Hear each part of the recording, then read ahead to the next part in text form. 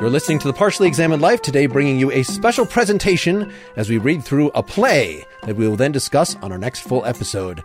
The play in question is Timon of Athens by William Shakespeare and Thomas Middleton, written probably around 1605. I'm Mark Linsenmeyer. I'll be reading the stage directions and various little parts. Let's briefly go around and have the cast introduce themselves. First, the titular role, our Timon. Jay Sanders. I am Timon o' Athens. And you can just IMDb these people. You've seen these people in things. I've been around. I've worked with Michael. That's right. And Michael, what is your part? I'm Michael Ian Black. I'm playing Apomantus, the philosopher of the Cynic School. Another TV actor, Michael Toe. Introduce yourself. Hi, Michael Toe. I'm playing Alcibiades. All right, and then we are very pleased to have a co-editor of the edition we're reading. Sir Jonathan, introduce yourself. I'm Jonathan Bate, co-editor of the RSC Shakespeare second edition, just out, which you are reading, and I am playing Flavius, the loyal steward and servant of Timon. And then there are over 30 parts in this. Those four are the only ones whose names anyone will remember. Let's have the ensemble folks introduce themselves. Bill. Hi, I'm Bill Humans. I am playing the old man, Lucullus, First Lord, etc. Thanks, Bill, for coming back and for connecting us here with Jay and with our next Sarah. Introduce yourself. Hello, I'm Sarah Manton. I am coming to you from a cupboard in New York City, and I worked with Bill, and I'm happy to be here. And my frequent, pretty much pop guest, Sarah Lynn. Introduce yourself. I am Sarah Lynn Breck. I'm a writer and a writing professor, and today I get to be an actor. But you were an actor at some point, right? Like 20 years ago. All right, well, that's why I contacted you, because of that 20-year-old experience. Keep the expectations low. Speaking of that, yes, all us regular podcast hosts are on here. Hi, this is Seth Paskin in Austin, Texas, one of the co-hosts of the podcast, and amongst other roles, I am going to be the painter. I'm Dylan Casey here in Midland, Michigan, and I am playing the jeweler. This is Wes Alwyn, co-host. I'll be playing merchant and some other small things. So this takes place in ancient Athens. Jonathan, can you set us up very briefly? We're going to have a whole discussion with you next week, so we don't need to get in too much, but just set it up for the folks what this play is. Timon is a very rich guy, and you know what it's like with rich guys? Everybody wants to be their friend.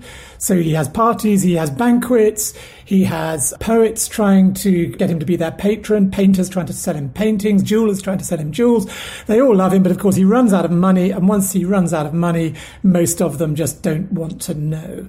Other really interesting thing about this play is, of all Shakespeare's plays, it's the one that has the fewest female parts. In fact, there's a couple of prostitutes who have a cameo appearance, but otherwise, I'm afraid it's all men. Yes. But when a world is all men with no women, things don't go so well. No family either. You know, all the time, Shakespeare's other plays, fascinated by family relations, parents and children, siblings. Again, Timon, no family, just friends, but they're not all very good friends.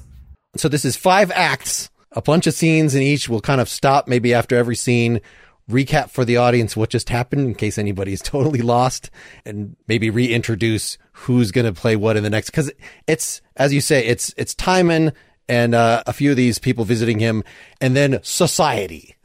So it's many lords, and in general, it was Sarah Lynn and Bill playing the lords and the people, whether he's giving them gifts or they're trying to collect money from him or whatever. And then us podcasters are the servants, but there's so many servants in some of these scenes that we break that fairly constantly. Act 1, Scene 1, we 4 podcasters are playing the poet, painter, jeweler, and merchant. We're all hanging around waiting for Timon to show up. And it begins. Good day, sir. I'm glad you're well. I have not seen you long. How goes the world? It wears, sir, as it grows. Aye, that's well known. But what particular rarity, what strange, which manifold record not matches? See, magic of bounty, all these spirits thy power hath conjured to attend. Ah, I know the merchant. I know them both. The other's a jeweler. Oh, 'tis a worthy lord. Nay, that's most fixed. Most incomparable man, breathed as it were to an untirable and continuate goodness. He passes. I have a jewel here. Oh, pray, let's see it. For the Lord Timon, sir? If he will touch the estimate, but for that. When we for recompense have praised the vile, it stains the glory in that happy verse which aptly sings the good. 'Tis a good form. And rich, here's a water, look ye. You are wrapped, sir, in some work, some dedication to the great lord? A thing slipped idly from me. Our posy is as a gum which oozes from whence 'tis nourished. The fire in the flint shows not till it be struck. Our gentle flame provokes itself, and like the current flies, each bound it chafes. What have you there? A picture, sir. When comes your book forth? Upon the heels of my presentiment, sir. Let's see your piece. 'Tis a good piece. So 'tis. This comes off well and excellent. Indifferent. Admirable. How this grace speaks his own standing. What a mental power this eye shoots forth. How big imagination moves in this lip. To the dumbness of the gesture one might interpret. It is a pretty mocking of the life. Here is a touch. Is it good? I will say of it, it tutors nature. Artificial strife lives in these touches, livelier than life. Enter certain senators. How this lord is followed. The senators of Athens, happy men. Look, more. You see this confluence, this great flood of visitors? I have in this rough work shaped out a man whom this beneath would doff, embrace, and hug with amplest entertainment. My free drift halts not particularly, but moves itself in a wide sea of wax. No levelled malice infects one comma in the course I hold, but flies an eagle flight bold and forth on, leaving no tract behind. How shall I understand you? I will unbolt to you. You see how all conditions, how all minds, as well as of glib and slippery creatures as of grave and austere quality, tender down their services to Lord Timon. His large fortune, upon his good and gracious nature hanging, subdues and properties to his love and tendance all sorts of hearts, yea, from the glass-faced flatterer to Apamantis, that few things loves better than to abhor himself. Even he drops down the knee before him and returns in peace, most rich in Timon's nod. I saw them speak together. Sir, I have upon a high and pleasant hill feigned fortune to be throned. The base of the mount is ranked with all deserts, all kinds of natures that labor on the bosom of this sphere to propagate their states. Amongst them all whose eyes are on this sovereign lady fixed, one do I personate of Lord Timon's frame, whom fortune with her ivory hand wafts to her, whose present grace to present slaves and servants translates his rivals. 'Tis conceived to scope. This throne, this fortune, and this hill, methinks, with one man beckoned from the rest below, bowing his head against the steepy mount to climb his happiness, would be well expressed in our condition. Nay, sir, but hear me on. All those which were his fellows but of late, some better than his value, on the moment follow his strides, his lobbies fill with tendance, rain sacrificial whisperings in his ear, make sacred even his stirrup, and through him drink the free air. Aye, Mary, what of these? When fortune in her shift and change of mood spurns down her late beloved, all his dependents which labored after him to the mountain's top, even on their knees and hands, let him fly down, not one accompanying his declining foot. 'Tis common. 1,000 moral paintings I can show that demonstrate these quick blows of fortunes more pregnantly than words. Yet you do well to show Lord Timon that mean eyes have seen the foot above the head. Imprisoned, is he, say you? Aye, my good lord, 5 talents is his debt, his means most short, his creditors most strait. Your honorable letter he desires to those have shut him up, which failing periods his comfort. Noble Ventidius! Well, I am not of that feather to shake off my friend when he must need me. I do know him a gentleman that well deserves a help which he shall have. I'll pay the debt and free him. Your lordship ever binds him. Commend me to him. I will send his ransom, and being enfranchised, bid him come to me. 'Tis not enough to help the feeble up, but to support him after. Fare you well. All happiness to your honor. Enter an old Athenian. Lord Timon, hear me speak. Freely, good father. Thou hast a servant named Lucilius. I have so. What of him? Most noble Timon, call the man before thee. Attends he here or no? Lucilius! Here, at your lordship's service. This fellow here, Lord Timon, this thy creature, by night frequents my house. I am a man that from my first have been inclined to thrift, and my estate deserves an air more raised than one which holds a trencher. Well, what further? Only one daughter have I, no kin else on whom I may confer what I have got. The maid is fair, of the youngest for a bride, and I have bred her at my dearest cost, in qualities of the best. This man of thine attempts her love. I prithee, noble lord, join with me to forbid him her resort. Myself have spoke in vain. The man is honest. Therefore he will be, Timon. His honesty rewards him in itself. It must not bear my daughter. Does she love him? She is young and apt. Our own precedent passions do instruct us what levities in youth. Love you the maid? Aye, my good lord, and she accepts of it. If in her marriage my consent be missing, I call the gods to witness I will choose mine heir from forth the beggars of the world, and dispossess her all. How shall she be endowed if she be mated with an equal husband? 3 talents in the present, in future all. This gentleman of mine hath served me long. To build his fortune I will strain a little, for 'tis a bond in men. Give him thy daughter. What you bestow in him I'll counterpoise and make him weigh with her. Oh, noble lord, pawn me to this, your honour. She is his. My hand to thee, mine honour on my promise. Humbly I thank your lordship. Never may that state or fortune fall into my keeping which is not owed to you. Exit Lucilius and Old Man. Vouchsafe my labour, and long live your lordship. I thank you. You shall hear from me anon. Go not away. What have you there, my friend? A piece of painting, which I do beseech your lordship to accept. Painting is welcome. The painting is almost a natural man. For since dishonour traffics with man's nature, he is but outside. These penciled figures are even such as they give out. I like your work, and you shall find I like it. Wait attendance till you hear further from me. The gods preserve ye. Well fare you, gentlemen. Give me your hand. We must needs dine together. Sir, your jewel hath suffered under praise. What, my lord, dispraise? A mere satiety of commendations. If I should pay you for it, as 'tis extol, it would unclue me quite.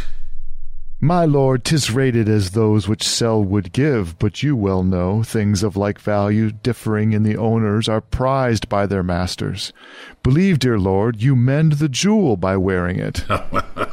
Well mocked. No, my good lord, he speaks the common tongue, which all men speak with him. Enter Epamantis. Look who comes here. Will you be chid? Will bear with your lordship. He'll spare none. Good morrow to thee, gentle Epamantis. Till I be gentle, stay thou for thy good morrow. When thou art Timon's dog, as thee, and these knaves honest. Why dost thou call them knaves? Thou knowest them not. Are they not Athenians? Yes. Then I repent not. You know me, Epamantis? Thou knowst I do. I called thee by thy name. Thou art proud, Epamantis. Of nothing so much as that I am not like Timon. Whither art thou going? To knock out an honest Athenian's brains. That's a deed thou'lt die for. Right, if done doing nothing, be death by the law. I like this picture, Epamantis. The best, for the innocents. Wrought he not well that painted it? He wrought better that made the painter, and yet he's but a filthy piece of work. You're a dog. Thy mother's of my generation. What's she, if I be a dog? Wilt dine with me, Apemantus? No, I eat not, lords. And thou shouldst anger ladies.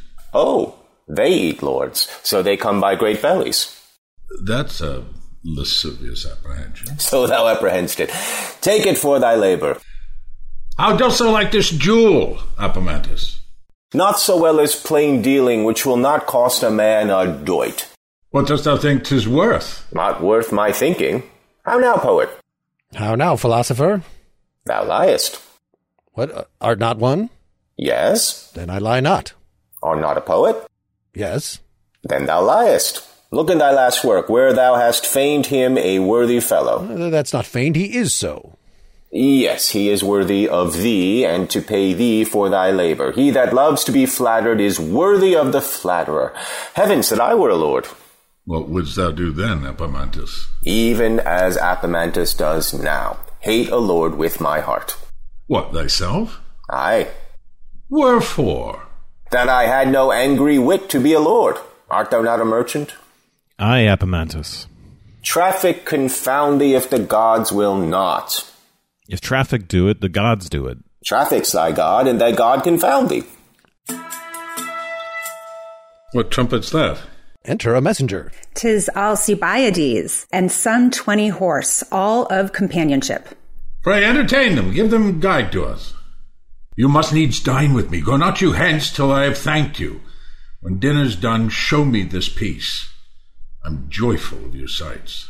Enter Alcibiades with the rest. Most welcome, sir. So there, aches contract and starve your supple joints, that there should be small love amongst these sweet knaves, and all this courtesy, the strain of man's bred out into baboon and monkey. Sir, you have saved my longing, and I feed most hungrily on your sight. Right welcome, sir. Ere we depart, we'll share a bounteous time in different pleasures. Pray you let us in. Exit all except Apemantus. Enter 2 lords.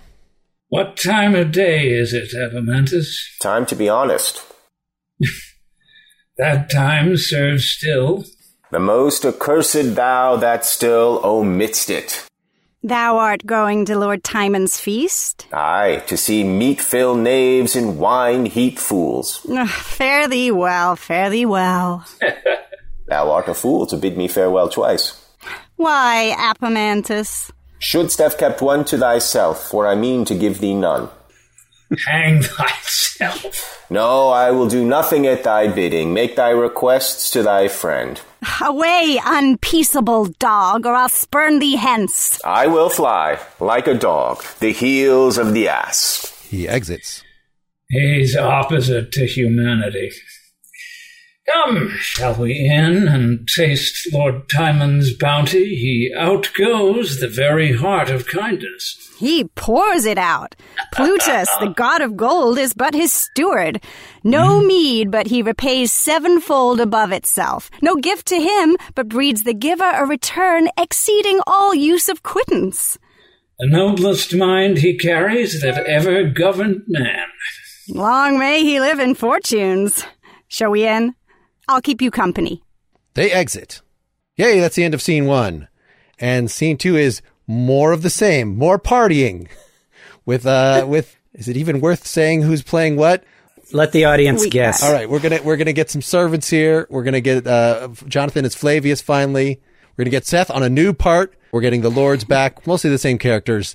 Look out for when dancers come in, led by Cupid. That's a high point. All right, Act 1, Scene 2. The hot boys playing loud music. A great banquet served in. And then enter Lord Timon. The states, the Athenian lords, Alcibiades, and Ventidius, which Timon redeemed from prison. Then comes dropping after all Apemantus, discontentedly like himself. Ventidius talks. Most honored Timon, it hath pleased the gods to remember my father's age and call him to long peace. He is gone happy, and has left me rich. Then, as in grateful virtue I am bound to your free heart, I do return those talents, doubled with thanks and service, from whose help I derived liberty. Oh, by no means. Honest Ventidius, you mistake my love. I gave it freely ever, and there's none can truly say he gives if he receives. If our betters play at that game, we must not dare to imitate them. Faults that are rich are fair. A noble spirit. Nay, my lords. Ceremony was but devised at first to set a glass on faint deeds, hollow welcomes, recanting goodness. Sorry ere 'tis shown. But where there is true friendship, there needs none. Pray, sit. More welcome are ye to my fortunes than my fortunes to me. My lord, we always have confessed it. Oh, confessed it. Hanged it, have you not? Oh, Epamantis, you're welcome. No, you shall not make me welcome. I come to have thee thrust me out of doors. Fie, thou a churl. You've got a humor there does not become a man. 'Tis much to blame. They say, my lords, ira fura brevis est, but yond man is ever angry. Go, let him have a table by himself, for he does neither affect company, nor is he fit for it, indeed. Let me stain at thine apparel, Timon. I come to observe, I give thee warning on it. I take no heed of thee. Thou art an Athenian, therefore welcome. I myself would have no power. Prithee, let my meat make thee silent.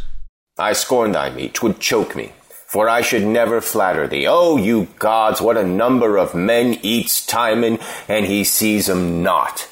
It grieves me to see so many dip their meat in one man's blood, and all the madness is he cheers them up too. I wonder men dare trust themselves with men. Methinks they should invite them without knives. Good for their meat and safer for their lives.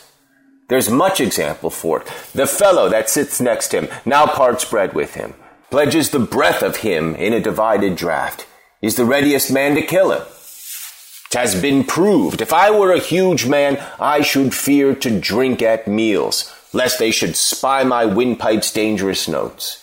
Great men should drink with harness on their throats. My lord, in heart, and let the health go round. Let it flow this way, my good lord. Flow this way? A brave fellow, he keeps his tides well. Those healths will make thee and thy state look ill, Timon. Here's that which is too weak to be a sinner. Honest water, which ne'er left man in the mire. This and my food are equals, there's no odds. Feasts are too proud to give thanks to the gods. Immortal gods, I crave no pelf. I pray for no man but myself.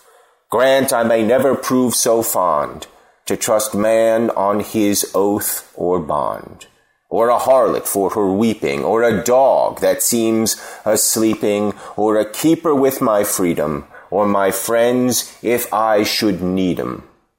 Amen. So fall to it. Rich men sin, and I eat root. Much good ditch thy good heart, Epamantis. Captain Alcibiades, your heart's in the field now. My heart is ever at your service, my lord. You had rather be at a breakfast of enemies than a dinner of friends. So they were bleeding new, my lord. There's no meat like him. I could wish my best friend at such a feast. Would all those flatterers were thine enemies, then that thou mightst kill 'em and bid me to 'em. Might we but have that happiness, my lord, that you would once use our hearts, whereby we might express some part of our zeals, we should think ourselves forever perfect. Oh, no doubt, my good friends, but the gods themselves have provided that I shall have much help from you. How had you been my friends else? Why have you that charitable title from thousands? Did not you chiefly belong to my heart? I have told more of you to myself than you can with modesty speak in your own behalf, and thus far I confirm you. Oh, you gods, think I, what need we have friends if we should ne'er have need of them? They were most needless creatures living, should we ne'er have use for them, and would most resemble sweet instruments hung up in cases that keeps their sounds to themselves. Why, I have often wished myself poorer, that I might come nearer to you. We are born to do benefits, and what better or properer can we call our own than the riches of our friends? Oh, what a precious comfort 'tis to have so many like brothers commanding one another's fortunes. Oh, joys, even made away ere't can be borne. Mine eyes cannot hold out water, methinks. To forget their faults, I drink to you. Thou weepst to make them drink, Timon. Joy had the like conception in our eyes, and at that instant like a babe sprung up. Oh, I laugh to think that babe a bastard. I promise you, my lord, you moved me much. Much! What means that trump? How now? Enter servant. Please you, my lord, there are certain ladies most desirous of admittance. Ladies? What are their wills? There comes with them a forerunner, my lord, which bears that office to signify their pleasures. I pray, let them be admitted. Enter Cupid with the mask of ladies. Hail to thee, worthy Timon, and to all that of his bounties taste. The 5 best senses acknowledge thee their patron, and come freely to gratulate thy plenteous bosom. Their taste, touch, all pleased from thy table rise. They only now come but to feast thine eyes. They're welcome all. Let them have kind admittance. Music, make their welcome. You see, my lord, how ample your beloved. Enter the masks of Amazons with lutes in their hands, dancing and playing. Hoy day, what a sweep of vanity comes this way. They dance, they are mad women. Like madness is the glory of this life, as this pomp shows to a little oil in root. We make ourselves fools to disport ourselves, and spend our flatteries to drink those men upon whose age we void it up again, with poisonous spite and envy. Who lives that's not depraved or depraves? Who dies that bears not one spurn to their graves? Of their friend's gift, I should fear those that dance before me now would one day stamp upon me. 'T'has been done. Men shut their doors against a setting sun. The lords rise from table with much adoring of Timon, and to show their loves, each singles out an Amazon, and all dance, men with women, a lofty strain or two, the hot boys, and cease. You have done our pleasures much grace, fair ladies, set a fair fashion on our entertainment, which was not half so beautiful and kind. You have added worth unto it, and luster, and entertained me with mine own device. I am to thank you for it. My lord, you take us even at the best. Faith, for the worst is filthy, and would not hold taking, I doubt me. Ladies, there is an idle banquet attend you. Please you to dispose yourselves. Most thankfully, my lord. Cupid and the ladies exit. Flavius. My lord? The little casket, bring me hither. Yes, my lord. More jewels yet. There's no crossing him in his humour, else I should tell him well, if faith I should, when all's spent, he'd be crossed then, if he could. 'Tis pity bounty had not eyes behind, that man might ne'er be wretched for his mind. Where be our men? Here, my lord, in readiness. Our horses. Oh, my friends, I have one word to say to you. Look you, my good lord, I must entreat you to honor me so much as to advance this jewel. Accept it and wear it, kind my lord.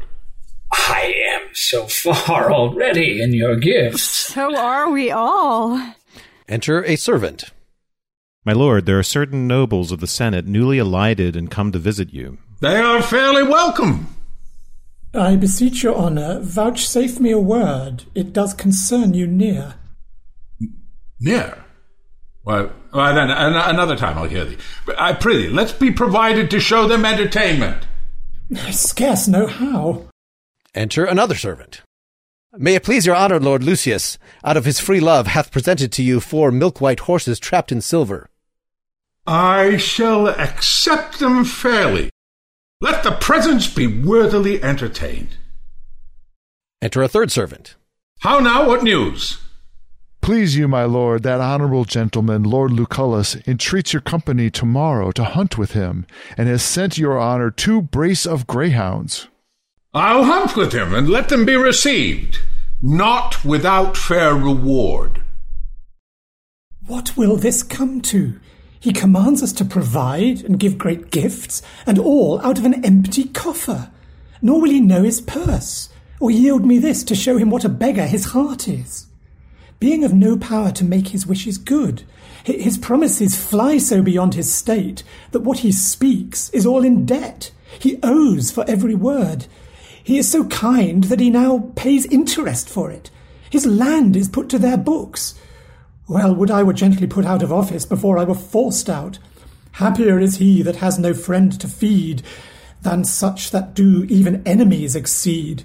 I bleed inwardly for my lord. You do yourselves much wrong. You bate too much of your own merits. Here, my lord, a trifle of our love. With more than common thanks, I will receive it. Oh, he's the very soul of bounty. And now I remember, my lord, you gave good words the other day of a bay courser I rode on. 'Tis yours because you liked it. Oh, I beseech you, pardon me, my lord, in that. You may take my want, my lord. I know no man can justly praise but what he does affect. I weigh my friend's affection with my own. I'll tell you true. I'll call to you. Oh, none so welcome. I take all and your several visitations so kind to heart 'tis not enough to give. Methinks I could deal kingdoms to my friends and ne'er be weary. Alcibiades, thou art a soldier, therefore seldom rich. It comes in charity to thee, for all thy living is amongst the dead, and all the lands thou hast lie in a pitched field. Defiled land, my lord. We are so virtuously bound. And so am I to you. So infinitely endeared. All to you. Lights, more lights! Best of happiness, honor, and fortunes keep with you, Lord Timon. Ready for his friends. What a coil's here, serving of becks and jutting out of bums. I doubt whether their legs be worth the sums that are given for them. Friendship's full of dregs. Methinks false hearts should never have sound legs. Thus honest fools lay out their wealth on curtsies. Now, Epaminondas, if thou wert not so sullen, I would be good to thee. No, I'll nothing, for if I should be bribed too, there would be none left to rail upon thee, and then thou wouldst sin the faster. Thou givest so long, Timon. I fear me thou wilt give away thyself in paper shortly. What needs these feasts, pomps, and vain glories? Nay, and you begin to rail on society once I am sworn not to give regard to you. Farewell, and come with better music. He exits. So, thou wilt not hear me now, thou shalt not then. I'll lock thy heaven from thee. Oh, that men's ears should be to counsel death, but not to flattery. And he exits. Hey, we finished the scene. Yay! And the act. That was Act 1. Very good.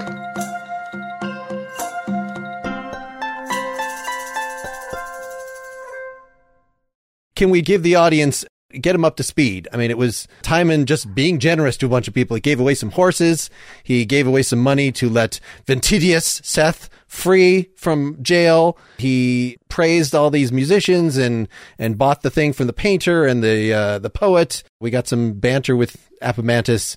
Anything I missed there? Any plot beats? He gave away a dowry to a servant. Yes, Lucillus. And some jewels. And when Ventidius' dad has died and he's rich and offers to give the money back, Timon says, no, I'm not taking anything back. Yes. And he's given bounty from someone else, and he says, I'll give you better. Yeah. I'll give you back something more. He's bound and determined to empty his coffers and then some. But he doesn't seem to be aware. And Flavius, who's keeping the accounts, is the only one who knows there's nothing left in those coffers. Exactly. And in fact, he's leveraged, right? Yeah. Act 2 is when we will now see the bills come due.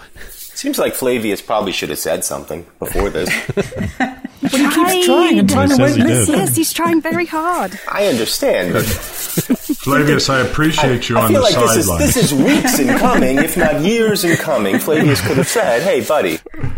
He tries to Slow it tell him down. again and again. All right. Right. That sounds like Appomantus for sure. Act 2, Scene 1. Enter a senator. And late 5,000 to Varro and Isidore, he owes 9,000, beside my former sum, which makes it 5 and 20. Still in motion of raging waste? It cannot hold, it will not. If I want gold, steal but a beggar's dog and give it Timon. Why, the dog coins gold. If I would sell my horse and buy 20 more, better than he. Why, give my horse to Timon. Ask nothing. Give it him. It foals me straight and able horses. No porter at his gate, but rather one that smiles and still invites all that pass by. It cannot hold. No reason can sound his state in safety. Caiaphas, ho! Caiaphas, I say! Here, sir, what's your pleasure? Get on your cloak and haste you to Lord Timon. Importune him for my moneys. Be not ceased with slight denial, nor then silenced when commend me to your master, and the cap plays in the right hand, thus. But tell him my uses cry to me. I must serve my turn out of mine own. His days and times are past, and my reliances on his fracted dates have smit my credit. I love and honor him, but must not break my back to heal his finger. Immediate are my needs, and my relief must not be tossed and turned to me in words, but find supply immediate. Get you gone. Put on a most importunate aspect, a visage of demand, for I do fear when every feather sticks in his own wing, Lord Timon will be left a naked gull, which flashes now a phoenix. Get you gone. I go, sir. I go, sir? Take the bonds along with you and have the dates in. Come. I will, sir. Go. Across town, enter the steward Flavius with many bills in his hand. No care, no stop, so senseless of expense that he will neither know how to maintain it, nor cease his flow of riot. Takes no account how things go from him, nor resume no care of what is to continue. Never mind was to be so unwise, to be so kind. What shall be done? He will not hear till feel. I must be round with him now he comes from hunting. Fie, fie, fie, fie. Enter Caiaphas meeting servants of Isidore and Varro. Good even, Varro. What, you come for money? Is it not your business too? It is. And yours too, Isidore? It is so. Would we were all discharged. I fear it. Here comes the Lord. Enter Timon and his train, including Alcibiades. So soon as dinner's done, we'll forth again. My Alcibiades, with me, what is your will? My lord, here is a note of certain Jews. Jews? Whence are you? Of Athens, here, my lord. Go to my steward. Please it your lordship, he hath put me off to the succession of new days this month. My master is awakened by great occasion to call upon his own, and humbly praise you that with your other noble parts you'll suit in giving him his right.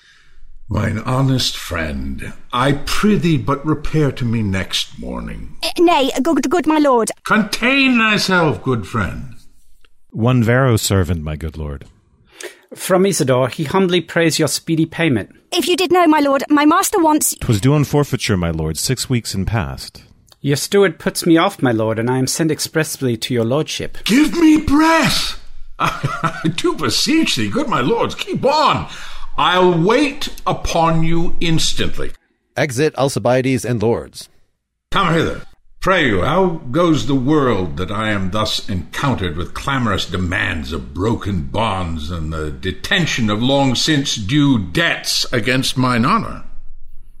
Please you, gentlemen, the time is unagreeable to this business. Your importunacy cease till after dinner, that I may make his lordship understand wherefore you are not paid. Do so, my friends. See them well entertained. Pray, draw near. They exit. Enter Appomantus and Fool. Oh, stay. Here comes the fool with Appomantus. Let's have some sport with him. Hang him, he'll abuse us. A plague upon him, dog. How dost, fool? Dost dialogue with thy shadow? I speak not to thee. No, 'tis thyself. Come away. And there's a fool hangs on your back already. No, thou stand single. Thou'rt not on him yet. Where's the fool now? He last asked the question. Poor rogues and usurers, men, bawds between gold and wine. What are we, Apomantus? Asses. Why? That you ask me what you are and do not know yourselves. Speak to them, fool. How do you, gentlemen? Gramercy's good fool. How does your mistress? She's even setting on water to scald such chickens as you are. Would we could see you at Corinth. Good, Gramercy. Enter a page. Look you, here comes my master's page. Why, how now, Captain? What do you in this wise company? How dost thou, Apomantus? Would I had a rod in my mouth, that I might answer thee profitably. Prithee, Apomantus, read me the subscription of these letters. I know not which is which. Canst not read? No. There will little learning die, then, that day thou art hanged. This is to Lord Timon, this to Alcibiades. Go, thou wast born a bastard, and thou die a bawd. Thou wast whelped a dog, and thou shalt famish a dog's death. Answer not, I am gone. He leaves. Even so thou outrunnest grace. Fool, I will go with you to Lord Timon's. Will you leave me there? If Timon stay at home. You three serve 3 usurers. I would they served us. So would I. As good a trick as ever hangman served thief. Are you 3 usurers, men? Aye, fool. I think no usurer, but has a fool to his servant. My mistress is one, and I'm her fool. When men come to borrow of your masters, they approach sadly, and go away merry. But they enter my master's house merrily, and go away sadly. The reason of this? I could render one. Do it then, that we may account thee a whoremaster and a knave, which notwithstanding thou shalt be no less esteemed. What is a whoremaster, fool? A fool in good clothes, and something like thee. 'Tis a spirit, sometimes appears like a lord, sometime like a lawyer, sometime like a philosopher with 2 stones more than's artificial one. He is very often like a knight, and generally in all shapes that man goes up and down in from 80 to 13, thus spirit walks in.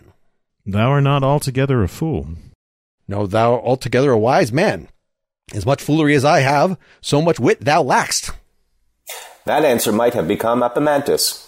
Aside, here comes Lord Timon. Enter Timon and steward. Come with me, fool, come. I do not always follow lover, elder brother, and woman. Sometime the philosopher. Exit Apomantus and fool. Pray you walk near, I'll speak with you anon. You make me marvel, wherefore ere this time had you not fully laid my state before me, that I might so have rated my expense as I had leave of means. You would not hear me. At many leisures I propose. Go to! Perchance some single vantages you took when my indisposition put you back, and that unaptness made your minister thus to excuse yourself. Oh, my good lord, at many times I brought in my accounts, laid them before you. You would throw them off and say you found them in mine honesty. When for some trifling present you have bid me return so much, I have shook my head and wept. Yea, 'gainst the authority of manners prayed you to hold your hand more close. I did endure not seldom, nor no slight checks, when I have prompted you in the ebb of your estate and your great flow of debts. My loved lord, though you hear now too late, yet now's a time. The greatest of your having lacks a half to pay your present debts. Let all my lands be sold. 'Tis all engaged, some forfeited and gone, and what remains will hardly stop the mouth of present dues. The future comes apace. What shall defend the interim, and at length how goes our reckoning? To Lacedaemon did my land extend. Oh, my good lord, the world is but a word. Were it all yours to give it in a breath, how quickly were it gone. You tell me true. If you suspect my husbandry or falsehood, call me before the exactest auditors and set me on the proof. So the gods bless me, when all our offices have been oppressed with riotous feeders, when our vaults have wept with drunken spilling of wine, when every room hath blazed with lights and brayed with minstrelsy, I have retired me to a wasteful barrel of wine and set mine eyes at flow. Prithee, no more. Heavens, have I said, the bounty of this lord. How many prodigal bits of slaves and peasants this night englutted? Who is not Timon's? What heart, head, sword, force, means, but is Lord Timon's? Great Timon, noble, worthy, royal Timon. Ah, when the means are gone that buy this praise, the breath is gone whereof this praise is made. Feast won, fast lost. One cloud of winter showers, these flies are couched. Come, sermon me no further. No villainous bounty yet hath passed my heart. Unwisely, not ignobly, have I given. Why dost thou weep? Canst thou the conscience lack to think I shall lack friends?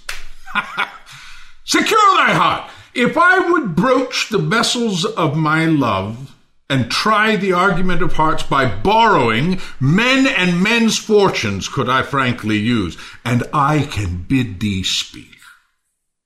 Assurance bless your thoughts. And in some sort, these wants of mine are crowned, that I account them blessings, for by these shall I try my friends. You shall perceive how you mistake my fortunes. I am wealthy in my friends. Within there, Flaminius, Sevilius. Enter 3 of Timon's servants. My lord, my lord. I will dispatch you severally. You to Lord Lucius, to Lord Lucullus you. I hunted with his honor today. You to Sempronius. Commend me to their loves, and I am proud, say, that my occasions have found time to use 'em toward a supply of money. Let the request be 50 talents. They exit. Lord Lucius and Lucullus. Go you, sir, to the senators, of whom even to the state's best health I have deserved this hearing. Bid 'em send the instant 1,000 talents to me. I have been bold, for that I knew it the most general way, to them to use your signet and your name, but they do shake their heads, and I am here no richer in return. Is true? Can't be. They answer in a joint and corporate voice that now they are at fall, want treasure, cannot do what they would, are sorry, you are honourable, but yet they could have wished, they know not, something have been amiss, and noble nature may catch a wrench, would all were well, 'tis pity. And so, intending other serious matters after distasteful looks and these hard fractions, with certain half-caps and cold-moving nods, they froze me into silence. You gods, reward them. Prithee, man, look cheerly. These old fellows have their ingratitude in them hereditary. Their blood is caked, 'tis cold, it seldom flows. 'Tis lack of kindly warmth, they are not kind. And nature, as it grows again toward earth, is fashioned for the journey, dull and heavy. Go to Ventidius. Prithee, be not sad. Thou art true and honest. Ingeniously I speak. No blame belongs to thee. Ventidius lately buried his father, by whose death he stepped into a great estate. When he was poor, imprisoned, and in scarcity of friends, I cleared him with 5 talents. Greet him from me. Bid him suppose some good necessity touches his friend, which craves to be remembered with those 5 talents. That had, give it these fellows to whom 'tis instant due. Speak or think that Timon's fortunes among his friends could sink. I would I could not think it, that thought is bounty's foe, being free itself, it thinks all others so.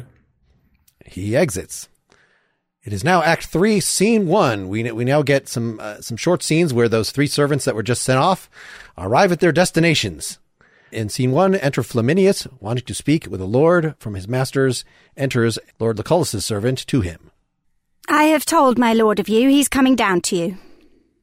I thank you, sir. Here's my lord. One of Lord Timon's men. A gift, I warrant. Why, this hits right. I dreamt of a silver basin, and you were tonight. Flaminius, honest Flaminius, you are very respectfully welcome, sir. Fill me some wine. And how does that honourable, complete, free-hearted gentleman of Athens, thy very bountiful, good lord and master? His health is well, sir. I am right glad that his health is well, sir. And what hast thou there under thy cloak, pretty Flaminius? Faith, nothing but an empty box, sir, which in my lord's behalf I come to entreat your honour to supply, who, having great and instant occasion to use 50 talents, hath sent to your lordship to furnish him, nothing doubting your present assistance therein. La. Nothing doubting, says he. Alas, good lord. A noble gentleman 'tis, if he would not keep so good a house. Many a time and oft I've dined with him and told him on it, and come again to supper to him, of purpose, to have him spend less. And yet he would embrace no counsel, take no warning by my coming. Every man has his fault, and honesty is his. I've told him on it, but I could ne'er get him from it. Please, your lordship, here is the wine. Flaminius, I have noted thee always wise. Here's to thee. Your lordship speaks your pleasure. I have observed thee always for a towardly prompt spirit. Give thee thy due, and one that knows what belongs to reason, and canst use the time well, if the time use thee well. Good parts in thee. Get you going, Sirrah. Draw nearer, honest Flaminius. Thy lord's a bountiful gentleman, but thou art wise, and thou knowest well enough, although thou comest to me, that this is no time to lend money, especially on bare friendship without security. Here's 3 solid days for thee. Good boy, wink at me and say thou saw'st me not. Fare thee well. Is it possible the world should so much differ, and that we alive have lived? Fly, damned baseness, to him that worships thee. How I see thou art a fool, and fit for thy master. May these add to the number that may scald thee. Let molten coin be thy damnation, thou disease of a friend, and not himself. Has friendship such a faint and milky heart, it turns in less than 2 nights? Oh, you gods, I feel my master's passion. This slave, unto his honour has my lord's meat in him. Why should it thrive and turn to nutriment, when he is turned to poison? Oh, may the diseases only work upon it, and when he's sick to death, let not that part of nature which my lord paid for be of any power to expel the sickness, but prolong his hour. Meanwhile, across town in Act 3, Scene 2, enter Lucius, who is a different person than Lucilius or Lucullus. This is Lord Lucius with 3 strangers. Who? The Lord Timon? He is my very good friend and an honorable gentleman. We know him for no less, though we are but strangers to him. But I can tell you one thing, my lord, in which I hear from common rumors. Now, Lord Timon's happy hours are done and past, and his estate shrinks from him. Fie, no. Do not believe it. He cannot want for money. But believe you this, my lord, that not long ago one of his men was with the Lord Lucullus to borrow so many talents. Nay, urged extremely for it, and showed what necessity belonged to it, and yet it was denied. How? I tell you, denied, my lord. What a strange case was that? Now, before the gods, I am ashamed on it. Denied that honorable man? There was very little honor showed in it. For my own part, I must needs confess I have received some small kindnesses from him, as money, plate, jewels, and such like trifles, nothing comparing to his, yet had he mistook him and sent to me, I should never have denied his occasion so many talents. Enter Timon's servant, Servilius. See, by good hap, yonder's my lord. I have sweat to see his honor, my honored lord. Servilius, you are kindly met, sir. Fare thee well. Commend me to thy honorable, virtuous lord, my very exquisite friend. May it please your honor, my lord hath sent... Ha? What has he sent? I am so much endeared to that lord. He's ever sending. How shall I thank him, thinkst thou? And what has he sent now? Has only sent his present occasion now, my lord, requesting your lordship to supply his instant use with so many talents. I know his lordship is but merry with me. He cannot want 500 talents. But in the meantime he wants less, my lord. If his occasion were not virtuous, I should not urge it half so faithfully. Dost thou speak seriously, Servilius? Upon my soul, 'tis true, sir. What a wicked beast was I to disfurnish myself against such a good time, when I might have shown myself honorable. How unluckily it happened that I should purchase the day before for a little part and undo a great deal of honor. Servilius, now before the gods, I am not able to do the more beast I say.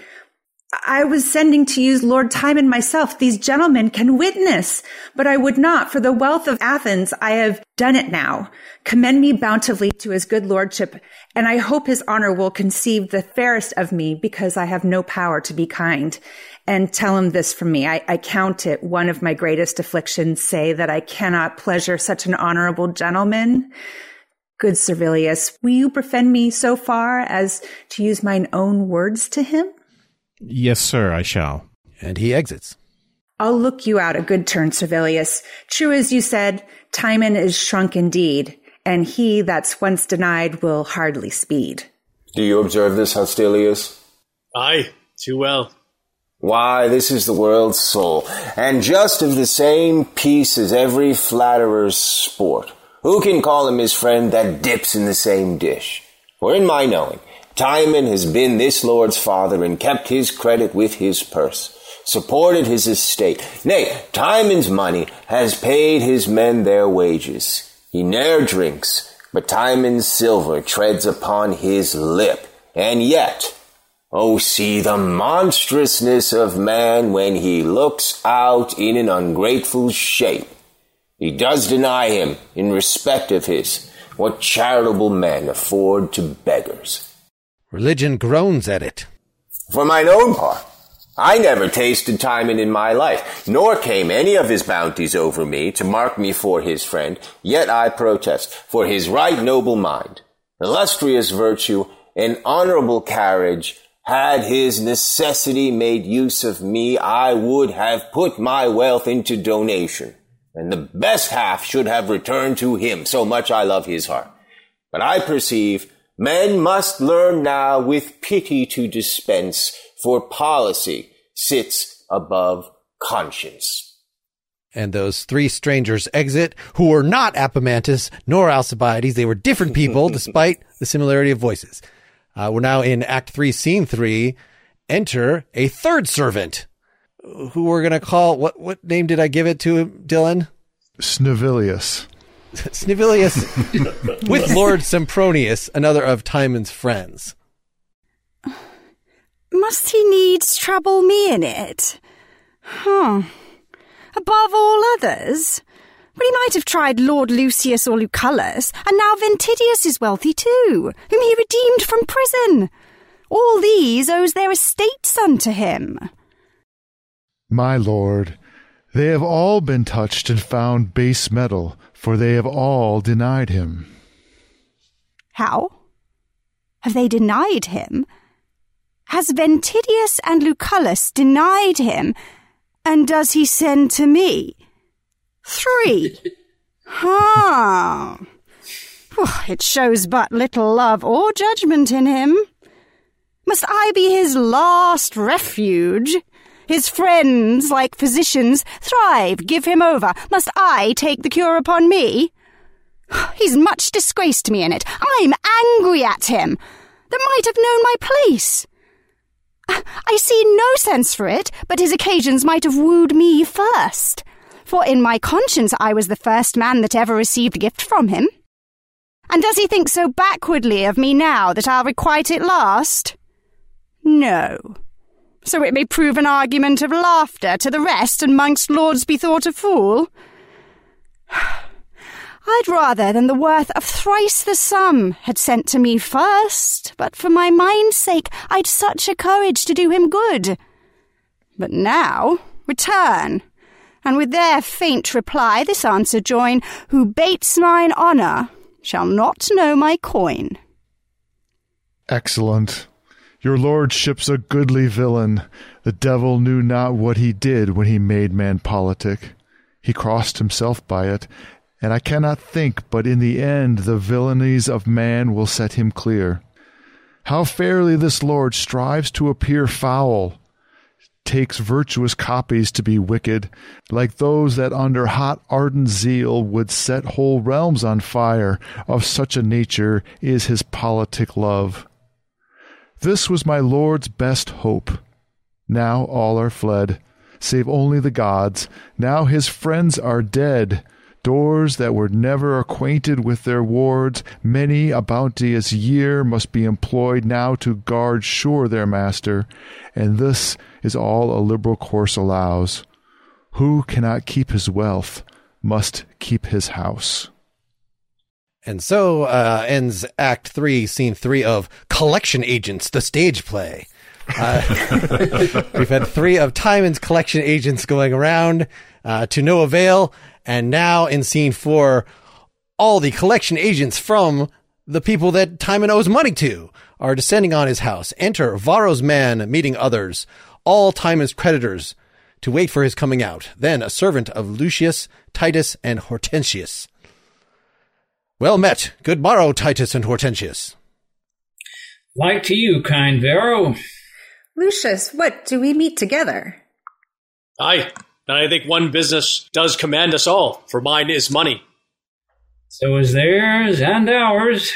Enter Philotus. And Sir Philotus, too. Good day at once. Welcome, good brother. What do you think the hour? We're laboring for 9. So much? Is not my lord seen yet? Not yet. I wonder on it. He was wont to shine at 7. Aye, but the days are waxed shorter with him. You must consider that a prodigal course is like the sun's, but not like his recoverable, I fear. 'Tis deepest winter in Lord Timon's purse, that is. One may reach deep enough and yet find little. I am of your fear for that. I'll show you how to observe a strange event. Your lord sends now for money? Most true, he does. And he wears jewels now of Timon's gift, for which I wait for money. It is against my heart. Mark how strange it shows. Timon in this should pay more than he owes, and even as if your lord should wear rich jewels and send money for them. I'm wary of this charge. The gods can witness. I know my lord hath spent of Timon's wealth, and now ingratitude makes it worse than stealth. Yes, mine's 3,000 crowns. What's yours? 5,000 mine. 'Tis much deep, and it should seem by the sum your master's confidence was above mine, else surely his had equalled. Enter Flaminius. One of Lord Timon's men. Flaminius! Sir, a word. Pray, is my lord ready to come forth? No, indeed he is not. We attend his lordship. Pray signify so much. I need not tell him that. He knows you are too diligent. Flaminius exits, but Flavius, the steward, enters in a cloak, muffled. Ha! Is not that his steward muffled so? He goes away in a cloud. Call him! Call him! Do you hear, sir? By your leave, sir. What do you ask of me, my friend? We wait for certain money here, sir. Aye, if money were as certain as your waiting, 'twas sure enough. Why then preferred you not your sums and bills when your false masters ate of my lord's meat? Then they could smile and fawn upon his debts and take down the interest into their gluttonous maws. You do yourself but wrong to stir me up. Let me pass quietly. Believe it, my lord and I have made an end. I have no more to reckon, he to spend. Aye, but this answer will not serve. If 'twere not serve, 'tis not so base as you, for you serve knaves. Flavius exits. How? What does his cashiered worship mutter? No matter what. He's poor. That's revenge enough. Who can speak broader than he that has no house to put his head in? Such may rail against great buildings. Enter Servilius, Timon's servant. Ah, here's Servilius. Now we shall know some answer. If I might beseech you, gentlemen, to repair some other hour, I should derive much from it. For, take it of my soul, my lord leans wondrously to discontent. His comfortable temper has forsook him. He's much out of health, and keeps his chamber. Many do keep their chambers and not sick. And if it be so far beyond his health, methinks he should the sooner pay his debts, and make a clear way to the gods. Good gods. We cannot take this for answer, sir. Servilius, help! My lord! My lord! Enter Timon in a rage. What, are my doors opposed against my passage? Have I been ever free, and must my house be my retentive enemy, my jail? The place which I have feasted, does it now, like all mankind, show me an iron heart? Put in now, Titus. My lord, here is my bill. Here's mine. And mine, my lord. And ours, my lord. All our bills. Knock me down with them. Cleave me to the girdle. Alas, my lord. Cut my heart in sums. 50 talents. Tell out my blood. 5,000 crowns, my lord. 5,000 drops pays that. What, yours? And yours? My lord. My lord. Tear me. Take me. And the gods fall upon you. Exit Timon. Faith, I perceive our masters may throw their caps at their money. These debts may well be called desperate ones, for a madman owes them. They all exit. Now we're at Act 3, Scene 5. Presumably the steward went to Ventidius and also begged and didn't get the money. It seems we could have used a fourth scene of people harassing him for money, but... Enter Timon and Flavius. They have even put my breath from me, the slave. Creditors! Devils! My dear lord. What if it should be so? My lord. I'll have it so, my steward. Here, my lord. So, fitly? Go bid all my friends again, Lucius, Lucullus, and Sempronius, all rugsers, all. I'll once more feast the rascals. Oh, my lord, you only speak from your distracted soul. There's not so much left to furnish out a moderate table. Be it not in thy care. Go. I charge thee, invite them all. Let in the tide of knaves once more, and my cook and I'll provide. He exits. Now, Act 3, Scene 6. The tension is rising. Except, wait, this is the B plot. We're now leaving Timon. Enter 3 senators at one door, Alcibiades meeting them with attendants. My lord, you have my voice to it. The fault's bloody. 'Tis necessary he should die. Nothing emboldens sin so much as mercy. Most true, the law shall bruise him. Honor, health, and compassion to the Senate. Now, Captain. I am an humble suitor to your virtues. For pity is the virtue of the law, but none but tyrants use it cruelly. It pleases time and fortune to lie heavy upon a friend of mine, who in hot blood hath stepped into the law, which is past depth, to those that without heed do plunge into it. He is a man setting his fate aside of comely virtues, nor did he sold the fact with cowardice, an honor in him which buys out his faults, but with a noble fury and fierce spirit, seeing his reputation touched to death, he did oppose his foe, and with such sober and unnoted passion, he did behave his anger ere 'twas spent, as if he had proved an argument. You undergo too strict a paradox, striving to make an ugly deed look fair. Your words have took such pains as if they labored to bring manslaughter into form, and set quarreling upon the head of valor. Which indeed is valor misbegot, and came into this world when sects and factions were newly born. He's truly valiant that can wisely suffer the worst that man can breathe, and make his wrongs his outsides, to wear them like his raiment, carelessly, and never prefer his injuries to his heart, to bring it into danger. If wrongs be evils and enforce us kill, what folly 'tis to hazard life for ill. My lord! You cannot make gross sins look clear. To revenge is no valor but to bear. My lords, then under favor, pardon me, if I speak like a captain. Why do fond men expose themselves to battle, and not endure all threats? Sleep upon and let the foes quietly cut their throats without repugnancy? If there be such valor in the bearing, what makes we abroad? Why, then women are more valiant that stay at home, if bearing carry it, and the ass more captain than the lion, the fellow loaded with irons wiser than the judge. If wisdom be in suffering, O my lords, as you are great, be pitiful good. Who cannot condemn rashness in cold blood? To kill, I grant, is sin's extremest gust, but in defense by mercies 'tis most just. To be in anger is impiety, but who is man that is not angry? Weigh up but the crime with this. You breathe in vain. In vain! His service done at Lacedaemon and Byzantium were a sufficient briber for his life. What's that?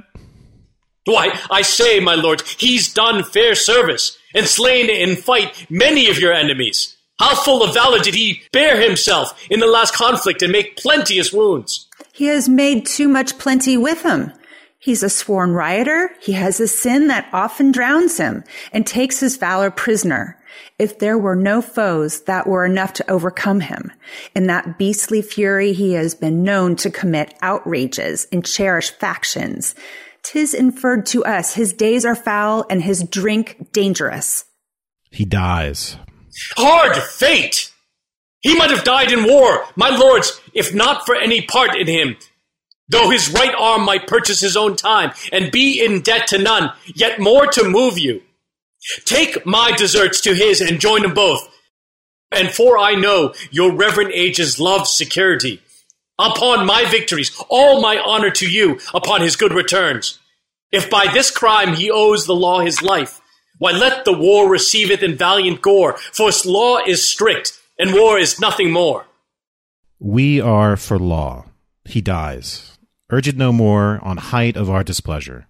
Friend or brother, he forfeits his own blood that spills another. Must it be so? It must not be. My lord, I beseech you, you know me. How? Called me to your remembrances. What? I cannot think, but your age has forgot me. It could not be else. I should prove so base to sue and be denied such common grace. My wounds ache at you. Do you dare our anger? 'Tis in few words, but spacious in effect. We banish thee forever. Banish me? Banish your doted, banish usury. That makes the Senate ugly. If after 2 days shine Athens contain thee, attend our weightier judgment. And, not to swell our spirit, he shall be executed presently. The senators exit. Now the gods keep you old enough that you may live only in bone, that none may look upon you. I am worse than mad. I have kept back their foes while they have told their money and let out their coin upon large interest. I, myself, rich only in large herds. All those for this? Is this the balsam that the usuring Senate pours into the captain's wounds? Banishment? It comes not ill. I hate not to be banished. It is a cause worthy my spleen and fury that I may strike at Athens. I will tear up my discontented troops and lay for hearts. 'Tis honor with most lands to be at odds. Soldiers should brook as little wrong as gods. And he exits. All right, so that was a nice little diversion from the story of Timon, that one of his guests, Alcibiades there, has run into some trouble. One of his soldiers was being committed to death for a war crime, and now he's chosen exile, and he hates Athens, and we'll see what happens with that.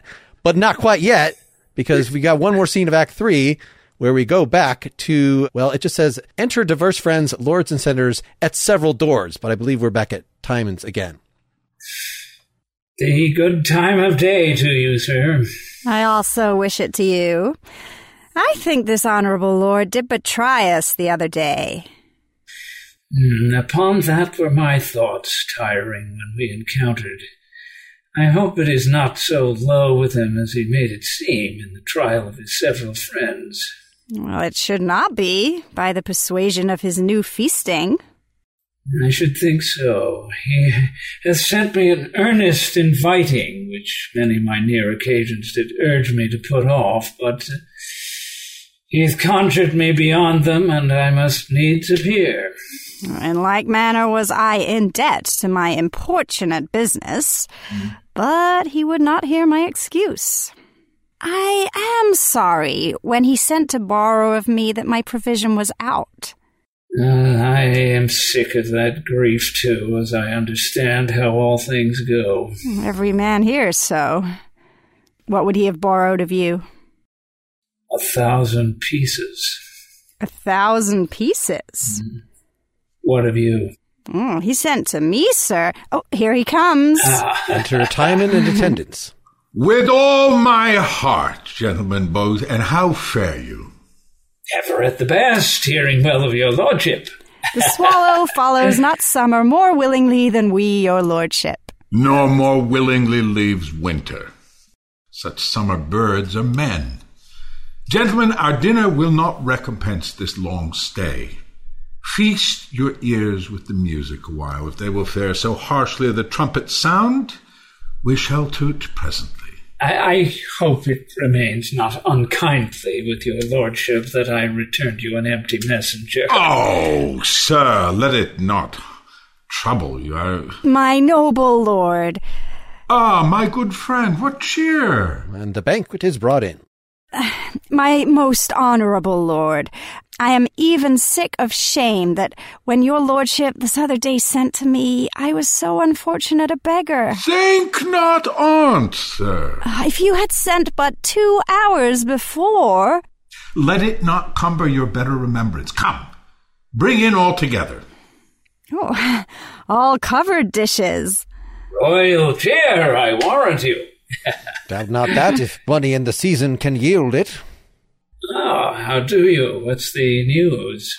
Alcibiades is banished. Hear you of it? Alcibiades banished? Banished? 'Tis so, be sure of it. How? I pray you, upon what? My worthy friends, will you draw near? I'll tell you more anon. Here's a noble feast toward. This is the old man still. Wilt hold? Wilt hold? It does, but time will, and so. I do conceive. Each man to his stool, with that spur as he would to the lip of his mistress. Your diet shall be in all places alike. Make not a city feast of it, to let the meat cool ere we can agree upon the first place. Sit! The gods require our thanks. You, great benefactors, sprinkle our society with thankfulness.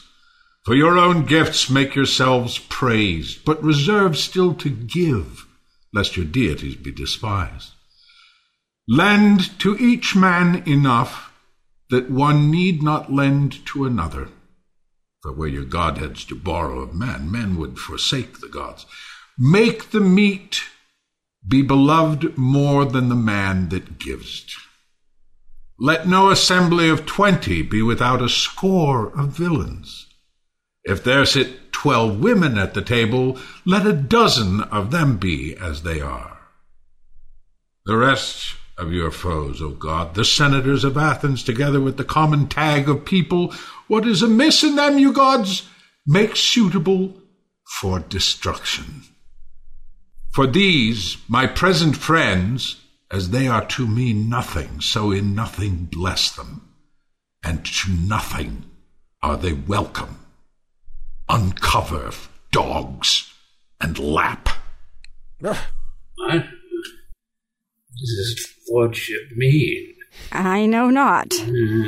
May you a better feast never Behold, you knot of mouth friends, smoke and lukewarm water is your perfection. This is Timon's last, who, stuck and spangled with your flatteries, washes it off and sprinkles in your faces, you reeking villainy. Live loathed and long, most smiling, smooth, detested parasites, courteous destroyers, affable wolves, meek bears. You fools of fortune, trencher friends, time's flies, cap and knee slaves, vapors and minute jacks. Of man and beast the infinite malady crust you quite o'er. What does so go? Soft, take thy physic first, thou too, and thou stay, I will lend thee money. Borrow none. The Lord's exit. What, all in motion? Henceforth be no feast whereat a villain's not a welcome guest. Burn, house, sink, Athens. Therefore hated be of Timon, man, and all humanity. And now we cut to the, I guess, the foyer where the lords that just left the previous scene are here. Oh, no, my lords. Know you the quality of Lord Timon's fury? Push, did you see my cap? I have lost my gown. No, he's but a mad lord, and naught but humour sways him. He gave me a jewel the other day, and now he's beat it out of my hat. Did you see my jewel? Did you see my cap? Here 'tis. Here lies my gown. Let's make no stay. Lord Timon's mad. I feel it upon my bones. One day he gives us diamonds, the next day stones. All the lords and senators exit, and so we conclude Act 3. Oh man, that was a rough last feast where he just gave them just empty plates. Well, he had, smoke? Well, I think they weren't empty. I think they had cold water and stones in them. So when he talked about he was throwing water at them, right. And then when he says, "I'm giving you money," he's actually chucking stones at them, which is why they run off. It's kind of one that you have to see that one. It doesn't quite work unless you see it on stage, but it's a great ending to the first half. Mm-hmm. Yeah.